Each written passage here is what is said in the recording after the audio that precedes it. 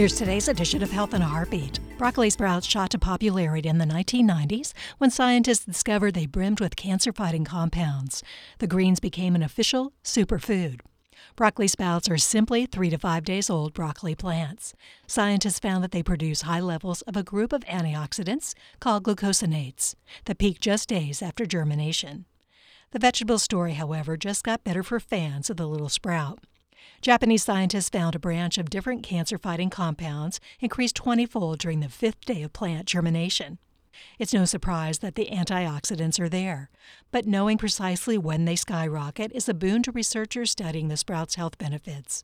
Scientists say this knowledge could one day help lead to medicines that treat neurodegenerative diseases, stroke, cancer, and other conditions. The news might also whet the appetite of health-conscious consumers who can spot the sprouts on supermarket shelves. Mature broccoli is no slouch either.